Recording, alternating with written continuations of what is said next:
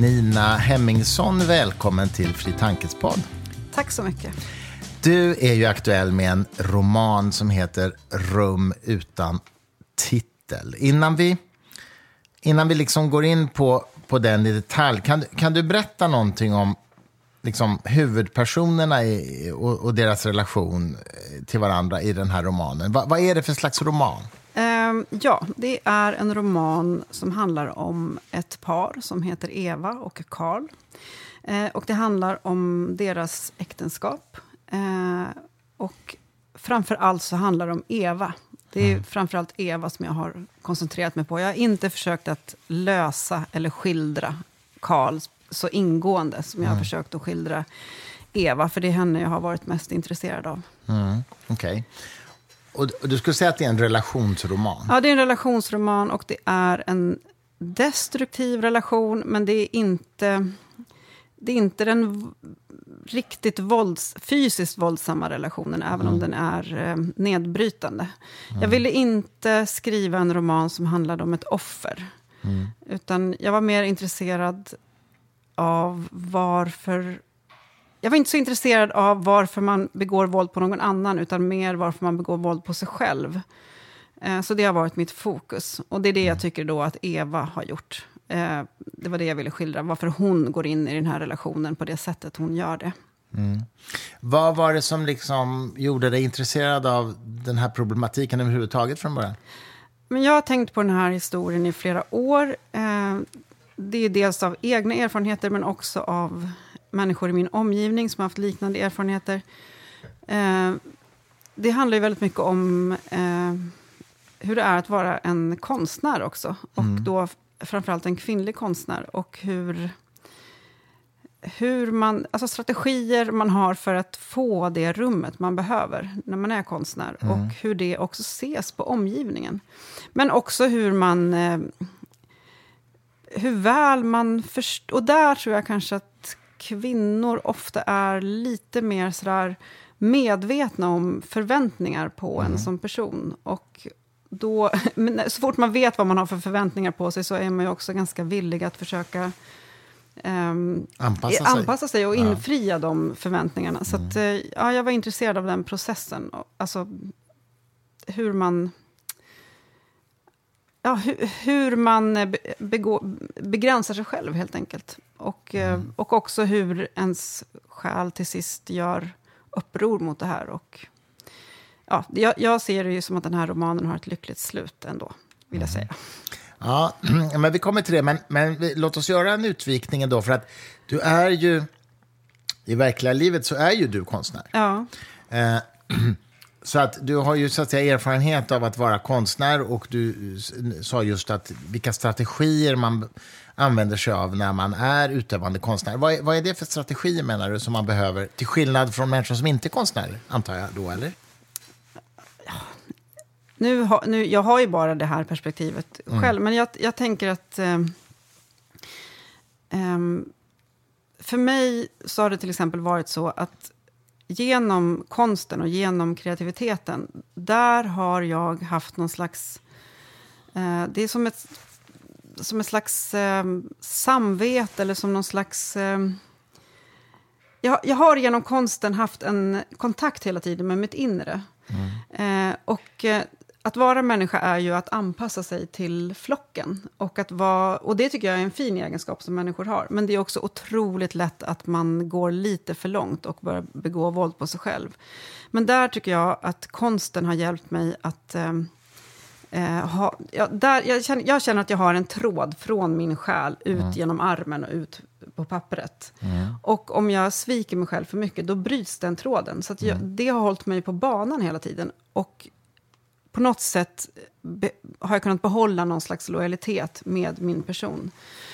Men sen kommer det in en massa andra aspekter i den här ekvationen. Och det är ju att man vill vara en bra fru, man vill vara en bra mamma. Och det är otroligt motstridiga krav. Och där går det inte alltid ihop.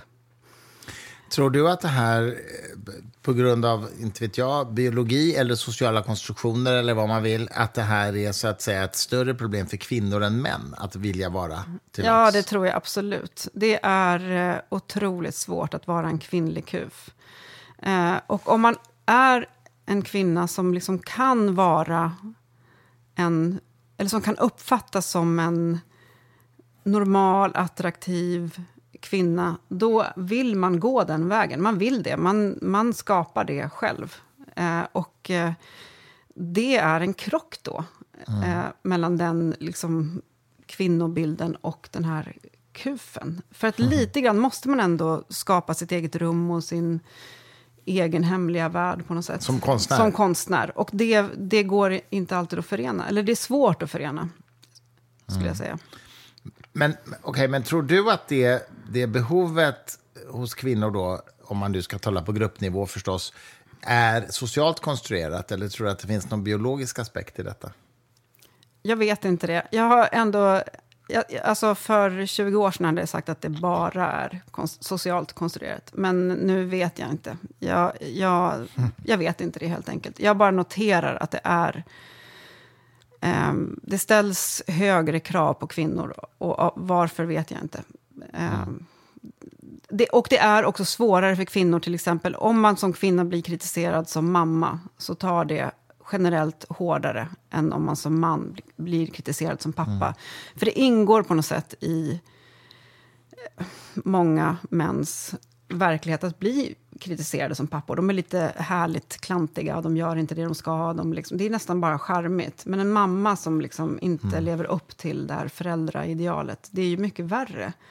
Och då skulle man kunna skita det. Jag var med om det någon gång när det var en konstkritiker som var i min ateljé och pratade med mig om just de här sakerna. Och så sa han till mig så här: men jag fattar inte vad du pratar om. Jag skiter totalt i vad någon tycker om mig. När jag går ut härifrån, då kommer inte jag ha en tanke på vad du har tänkt om mig medan vi satt här. Jag skiter i det. Nu var i och för sig inte det ens sant, visade sig sen.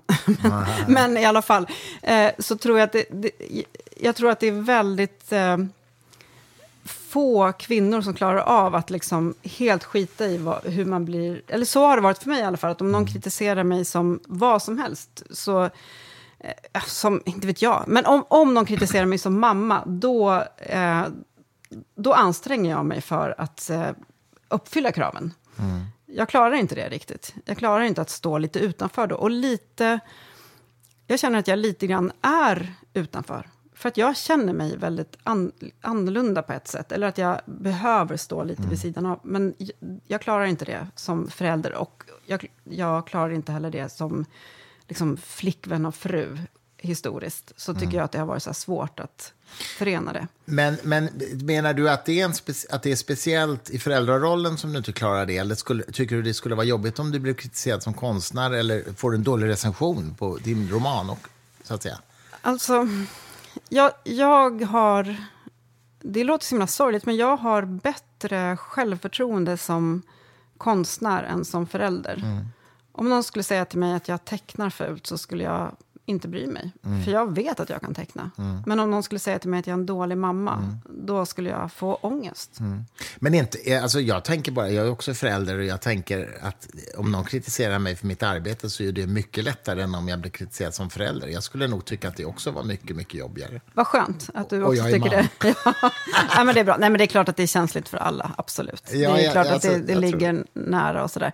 Men jag tänker att förlåtelsen kanske för...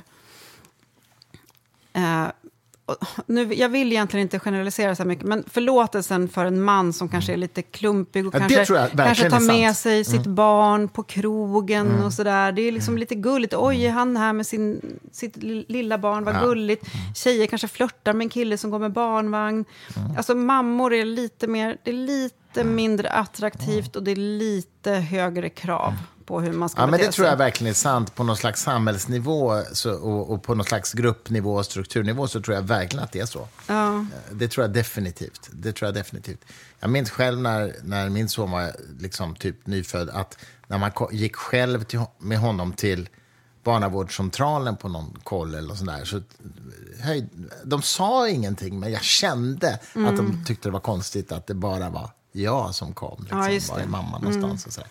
För hon var ute på jobb då, så det hade en helt naturlig förklaring. Men det var liksom ovanligt, tyckte de. Det kände jag i alla fall. Ja. Så att jag tror definitivt du har rätt på någon slags samhällsnivå att man ställer olika krav eller har olika förväntningar i alla fall. Men jag vill säga nu också att jag har inte skrivit den här romanen för att jag vill belysa något slags kvinnoproblem. Eller jag ser det inte som en feministisk roman. Eller det är inte liksom ett inlägg i någon debatt eller sådär. Utan jag har velat skildra vad som händer när man förlorar kontakten med sig själv och med sin kreativitet. Vad det gör med en människa. Och då har jag ju mest såklart utgått från ett kvinnligt perspektiv för att jag är kvinna. Men det är egentligen inte så viktigt faktiskt. Jag förstår. Men innan vi går in på själva romanens handling så var det ett stort steg för dig att gå ifrån den liksom tecknarvärld som du har varit i många år till att skriva en roman? Ja, både ja och nej skulle jag säga. Jag började skriva den här boken, eller började arbeta med den här boken som en serieroman. Och då skulle den ha hetat Skjut mig, och den skulle ha varit lite mer så här drastisk och liksom rolig, eller vad man ska säga.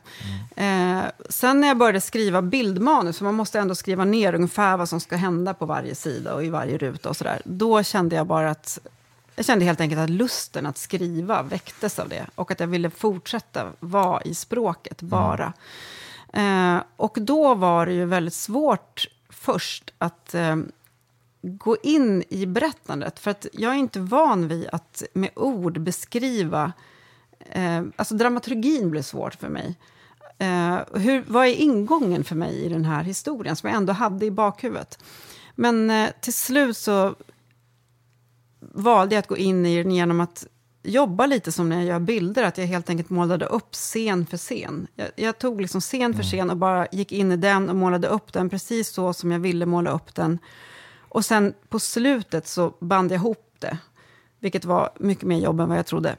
Men jag var tvungen att gå in i den sådär punktvis liksom. Snarare än att skriva från början till slut. Så jag tycker på ett sätt att jag har varit mer bildrik i den här boken som jag bara har skrivit med ord än när jag har berättat med bilder. Hur lång tid tog det för dig att skriva den? Ja, jag har ju tänkt på den i säkert kanske 3 år i alla fall. Men själva skrivandet, aktivt skrivandet, tog väl 1,5 kanske. Men du, om vi talar om det här generella problemet med destruktiva relationer, det talas ju ganska mycket om det. Och vad tror du är skälet till att det verkar vara ganska vanligt med destruktiva relationer ändå? Alltså, varför är det så liksom? Det är för att vi vill bli älskade. Och då är vi beredda att gå ganska långt för att få kärlek. Och vi förstår inte priset förrän det har gått ganska långt. Det tror jag är skälet. Vi blir väldigt sårbara när det gäller kärlek. Vi är alltid sårbara när det gäller att leva upp till olika normer och ideal. Men om kärleken ligger i potten, då är vi extra sårbara, tror jag. Och jag tror också att de här destruktiva relationerna... Jag var intresserad av att skildra en relation som är destruktiv, men inte... ingen renodlad misshandelsrelation eller sådär. För att jag tycker att... jag vill inte heller skriva, som sagt, att... jag vill inte utmåla huvudpersonen som ett offer heller. Jag vill sätta ord på någonting som inte så ofta sätts ord på, tycker jag. Och det är de här lite mer subtila skeenden som finns i en destruktiv relation. Som man kanske väljer att inte prata om för att man tänker att det går inte att prata om det. Men jag tycker att det finns ganska mycket som är det allra viktigaste. Som också är lite luddigt. Och jag tror att det går att prata om det ändå. det går liksom inte att välja bort. Men för det är ofta man tänker så här, men det här kan inte jag prata om för det är lite svårt och det är lite mångbottnat och lite så här, det är inte, varje grej i sig är inte så viktig. Men att det ändå är otroligt viktigt. Och det går att prata om det. Det går att sätta ord även på det som är lite vagt och så. Och det vill jag göra. Kan du berätta lite om liksom, huvudpersonerna? Vad är de för slags människor innan vi går in på deras relation i din roman? Ja, huvudpersonen Eva är ju konstnär. Hon har också ett barn sedan en tidigare relation när hon träffar den här Karl. Karl är en person som är lite mer strukturerad än vad Eva är. Vad jobbar han med? Ja, vad jobbar han med? Han är någon slags konsult. Ja. Jobbar med datorer. Jaha, okej. Han dras väl till henne och tycker att hon är tycker nog att hon är attraktiv och han gillar nog att hon är konstnär också. Men han är inte beredd sen på att ge henne utrymme när det väl kommer till kritan. Och vad är det för utrymme hon behöver då som han inte vill ge henne? Nu vill jag säga också att hon är ganska jobbig. Det förstod jag mer och mer under tiden jag skrev. Att hon är inte bara liksom en konstnär som behöver plats. Och så här. Hon är jobbig, hon säger inte vad hon vill. Hon drar sig undan. Och så här. Så att han har också en otroligt svår uppgift. För han vill ju förstås få det här att fungera. Båda vill få det här att fungera. Av olika anledningar så vill båda längtar efter den här familjen. De vill bilda en familj tillsammans. Och de vill vara normala och härliga och ha ett enkelt och bra liv. Och hon drar sig undan, vilket gör att han mer och mer vill kontrollera henne. Ju mer hon drar sig undan, desto mer vill han styra upp och kontrollera. Och så det blir en väldigt negativ spiral. Jag tycker egentligen att deras saga bara är en önskan från båda hållen. Det är därför det är ett parti i boken som handlar om det här. När hon kommer till insikt på något sätt. Att den här bostaden som de har. Alla rummen, hon beskriver som att alla rummen är odöpta. De har liksom aldrig egentligen bott in de här rummen. Det var bara en dröm från båda. Båda hade en förväntning på vad det här skulle bli och de låg väldigt långt ifrån varandra. Så det var liksom inte att det gick från väldigt bra och sen sluttade det. Utan det gick från en dröm till att drömmen gick i kras. Så sorgligt är det. Men ur det så kommer det ändå någonting som är bra, tänker jag. Vad för slags konstnärskap ägnar hon sig åt? Ja, hon tecknar och målar. Och det är lite likt dig. Ja, lite likt mig. Det är lättast då att ta från sig själv, såklart. Ja, det är klart. Men hon är inte serietecknare, till exempel. Nej. Men, och också en del skulptur ägnar hon sig åt. Men okej, men du säger att när i början av relationen så har de liksom en gemensam dröm. Ja. Är den gemensam överhuvudtaget? Ja, det skulle Eller jag säga. Tror de bara det? Nej, men jag skulle säga att den är gemensam. Och det är väl det som också är så sorgligt att åtminstone Eva då, som är den som jag har gått in i huvudet på ändå, att hon tror att hon vill och kan göra det här. Att hon tror att hon vill vara den här frun. Och det är också en scen i boken när det finns ett extra rum i det här radhuset som de flyttar in i, som skulle vara perfekt för henne att ha som en liten ateljé hemma. Men hon ger upp den gladeligen till Karl då, för att han behöver sitta och hålla på med sin musik som bara är någon slags hobbyverksamhet för honom. Men hon tycker att det är det bästa, att han tar den. Det är inte att hon känner sig förbittrad i stunden att hon inte får det här rummet, utan det är hon som till slut pushar honom att men det är klart att du ska ha den och sådär. Så att hon tror nog själv att hon kommer tycka att det här är tillräckligt.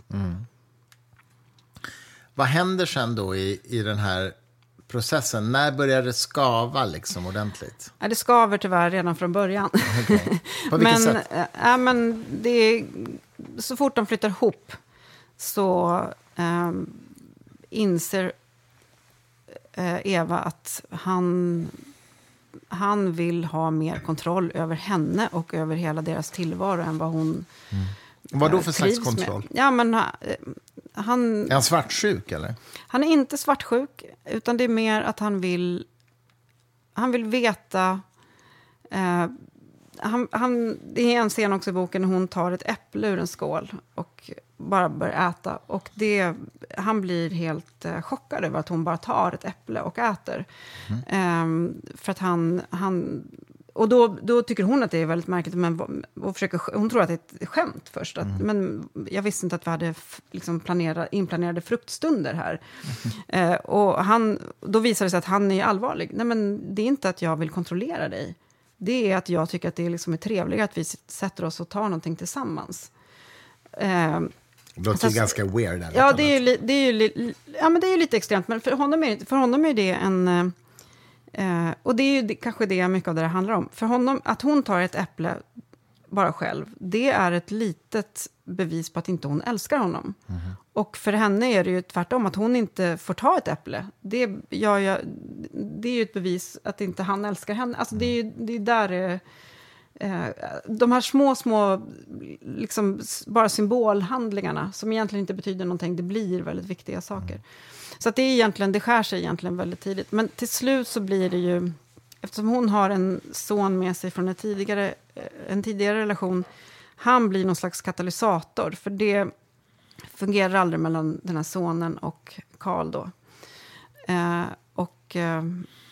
Till slut är det som att hennes själ bara gör uppror, att det här går inte. Men det tar ganska lång tid och det går ganska långt innan hon till slut förstår att hon måste Vad är det byta. som får henne att vakna upp då? Och förstå att det här inte funkar? Det är att hon börjar offra sina egna barn i det här. Att hon sviker sina barn och att hon också helt förlorar kontakten med sin kreativitet. Att hon inte längre kan teckna och måla. Och hon förlorar också sin son som hon har med sig från den här tidigare relationen. På vilket sätt ger hon upp sina barn då? Hur tar det sig uttryck? Liksom? Det tar sig uttryck att den här sonen flyttar hem till sin pappa för att han orkar inte vara i den här konflikten. Och hon låter honom gå. Hon har ingen val i och för sig, men det är ju på grund av att hon lever i en relation som innebär massa spänningar och otrevligheter. Och så att den här drömmen som hon hade om en familj där det ändå ska vara liksom normalt och lugnt och tryggt. Sen har hon lite hjälp också av en syster och en väninna som liksom kan sätta ord på vad det är som händer. Att det här är liksom farligt för dig att vara i det här. Och jag menar också att det är det, även om inte hon riskerar inte sitt liv. Det är inte så att han tänker slå ihjäl henne eller så. Men jag menar att om man inte får... Om de verktyg man har, alltså de saker man har som är ens styrkor, om de inte har något värde längre i hemmet, eller där man är som, eller där man ska vara som allra tryggast. Om inte det har något värde längre, då blir man till slut bara ett spöke där. Och om man dessutom inte längre har kontakt med sin kreativitet, det finns inte så mycket kvar. Till slut så hade hon inte så mycket längre. Det var som att hon levde där som ett spöke, och till slut så sa hennes själ ifrån att nu... Fick hon också liksom posttraumatiska stresssymptom så att säga, eller någonting? Det får man inte veta, men det Nej. tror jag inte. Nej. Jag tror att hon behövde bara hitta tillbaka till sig själv. Och det gjorde hon. Tror du att i den här typen av destruktiva relationer, det verkar ju som att det är vanligast ändå att det är mannen som är den kontrollerande. Men har du stött på när det är omvänt så att säga? Jag har inte i min närhet, nej. Men jag förstår att det såklart förekommer. Men det är ju inte lika vanligt. Nej, det verkar inte vara det. Jag tycker ändå att det är så fascinerande att det här verkar vara så otroligt vanligt. Alltså att för du säger så här, ja men det är för att vi vill bli älskade så att säga. Men om det nu är män oftast, att det är så många män som är så dysfunktionella så att säga i relationssammanhang så att det tar sig de här uttrycken. Vad fan beror det på? Jag har ingen aning. Och som sagt, så jag har inte gått in så mycket i hans hjärna eller universum. Där finns ju såklart också en historia. Jag har ju mer varit intresserad av henne och varför hon gör det här. Så jag vet faktiskt inte det, men jag tänker att en svårighet när det gäller en relation där en är kanske mer kontrollerande och så, det är ju att man spelar enligt helt olika spelregler. Att i det här fallet till exempel så tänker ju Eva att om jag gör så här, då kommer ju han förstås respondera på det här sättet, för det är ju det rimliga i hennes värld då. Men han spelar på en helt annan i en helt annan liga. Det går inte alls ihop. Så det tror jag är ett sånt problem. Alltså, det är det som gör kanske att det tar lite tid innan man förstår att det här går inte. Därför att man tänker att den andra förstås måste förstå det, för att man själv gör det. Och att man visar en andra hänsyn som den inte visar tillbaka. Så det blir liksom en ojämn kamp. Varför tror du att det verkar vara så pass utmanande för många att artikulera vad man verkligen behöver så att säga, i en relation och inte kan tala om det? Ja, det är ju om det man behöver krockar med bilden av en kvinna till exempel. Eller en man, men i det här fallet då en kvinna. Då hoppar man nog över det och tänker att det löser sig. Jag får nog det utrymmet sen, men det får man inte. Om man inte har löst det där från början så kommer man inte lösa det sen. Men man gör det för att man är rädd att förlora den andra, tror jag. Hur länge pågår deras relation innan det löser sig? Liksom? Ja, 6 år ungefär. Så den här boken utspelar sig under 6 år. Och vad är liksom utgången? Du kanske inte vill avslöja det för den som ska läsa, men jag blir ändå nyfiken. Du sa att det slutar ändå lyckligt, säger du. Ja, men det slutar med att hon till sist ändå lyckas ta sig ur den här relationen. Och man får inte veta hur det går sen. Men hon hittar tillbaka till sig själv, det är det som är det viktiga. För att det är också att hon, i den här processen så blir ju hon deprimerad, hon äter medicin, hon klarar inte av att teckna och måla. Och till slut så bryter hon den. Hon slutar äta medicin, hon liksom vaknar upp ur sin dimma och kan säga att jag vill inte vara kvar här. Så ja, sen får vi se. Eller sen jag antar att det går bra. Det är en bra början i alla fall på nästa kapitel. Blir det en uppföljare kanske? Eller? Nej, det blir det inte. Men det blir på sätt och vis en spin-off. För att nu skriver jag på min nästa roman där jag lite grann har plockat ut henne, men har satt henne i en relation till en syster istället. Men jag vet inte riktigt hur det blir och vad som kommer hända. Så det är inte en relationsroman i den meningen? Ja, det är ju en relation mellan systrar. Ja, okay. Men inte en kärleksrelation. Nej. Du, om man tar lite metaperspektiv på det här, berätta lite om din skrivprocess. Alltså, hur disciplinerad är du som skribent? Har du liksom så här inrutade dagar när du skriver? Nej, men jag har jättedålig disciplin. Det är liksom, den är faktiskt jättedålig. Jag kan gå flera dagar och liksom inte göra någonting och sådär. Och därför så är det väldigt bra för mig att skriva tillsammans med någon annan. Jag och min pojkvän då har skrivit en del tillsammans. Alltså inte tillsammans, men suttit bredvid varandra liksom och skrivit. Och det är bra. För att då är det pinsamt att börja göra någonting annat. Då känner jag mig dålig. Så jag behöver sådana där liksom strukturer för att klara av att göra det. Och sen Sen är jag också väldigt luststyrd. Det är inte alls så där som min pappa säger. Jag tror att han har berättat den här historien för mig 1000 gånger om Hasse Alfredsson som säger att han går och sätter sig och börjar skriva, eller om det var Tage Danielsson, jag kommer inte ihåg, men någon av dem som sätter sig och börjar skriva 9:00 och så 10:00 kommer inspirationen och så, men han älskar den där bilden och det är väldigt många som gör det. Det är en fråga som jag får ofta så här, hur ser dina arbetsdagar ut? Och då är det som att folk vill höra att man har så här normala tider, man jobbar när barnen är på dagis eller i skolan, men jag funkar tyvärr inte så. Det skulle vara jättebra om jag gjorde det. Men jag går väldigt mycket på lust. Jag märker också på mina texter att och på mina teckningar att det är när det bara har kommit som det blir bra. Så att jag är liksom lite för mycket beroende av de här inspirationskickarna, eller vad man ska säga, än vad som egentligen är bra. Det skulle vara bättre för mig om jag bara kunde sitta så här och nöta.